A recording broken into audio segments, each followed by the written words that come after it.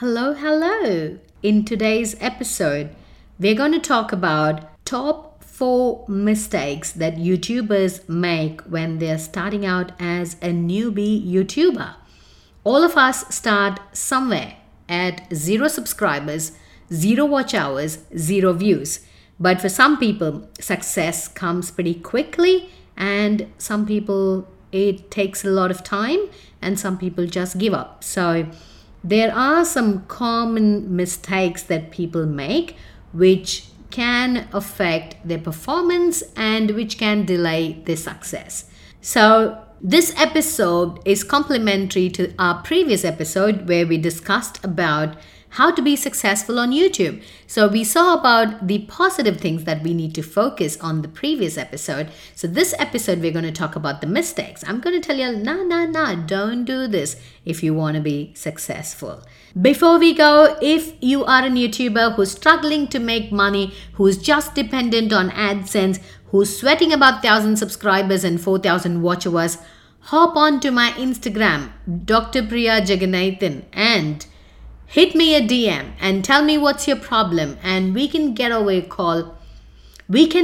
call and discuss if my YouTube Strategy Lab one-on-one coaching program is the right fit to convert your content into a sales machine that will generate thousands of dollars if we create strategic contents. So let's get on with today's episode without much delay.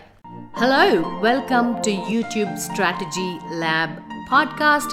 I'm your host, Dr. Priya, academician turned business coach, setting a strong foundation for your YouTube journey by sharing video marketing strategies, tips to crack the YouTube algorithm, creating strategic content that sells, and marketing strategies to use YouTube as an organic traffic goldmine to establish a strong personal branding and market your services and products to build a wildly successful business. So, without much delay, let's get on with today's episode.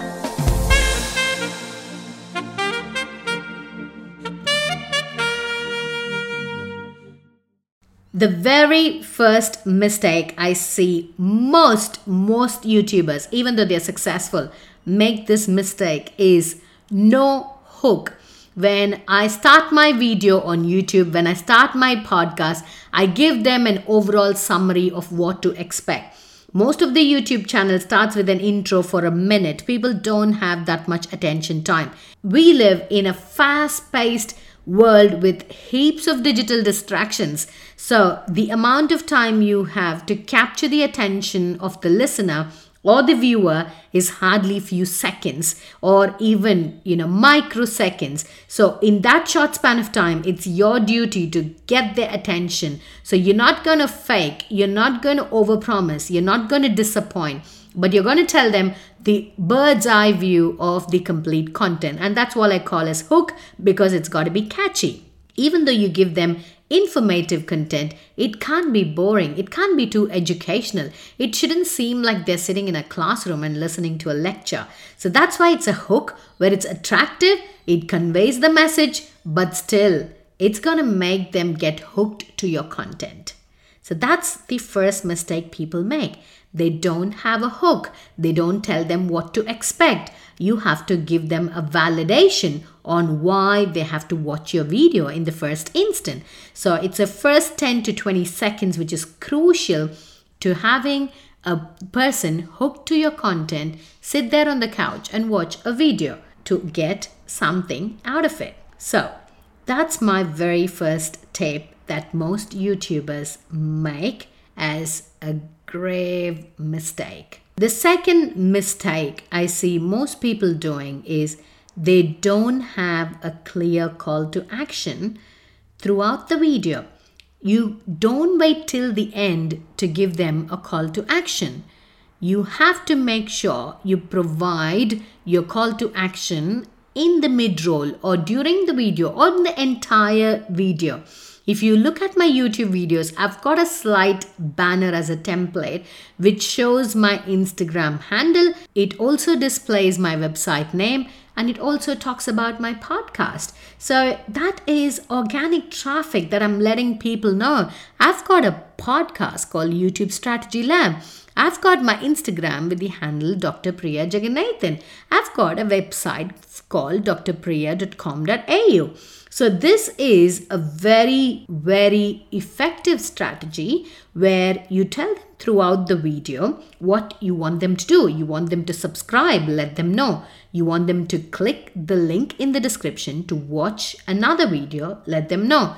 If you want them to click the link in the description which will help them to download something for free, let them know. If you don't tell them, people don't do it. So having a clear call to action in your video is the key. And I see most people fail to do it or do it at the end of the video where the retention rate is pretty low. Now, moving on to the third mistake that I find, people, like I said in my previous episode, people talk to the universe. They just go out, stand in the middle of the road and talk to the universe. That's not how things work. So your YouTube content, your video content does not focus your ideal customer. So if you have not listened to my previous episode about how to find your ideal customer and how to identify their pain points, how to identify solutions to them, please listen to the previous episode. This will make so much sense. So talking to your ideal client, sitting right in front of them, this is how I visualize. I am sitting right in front of my ideal dream customer. I'm talking to them by watching straight into their eyes.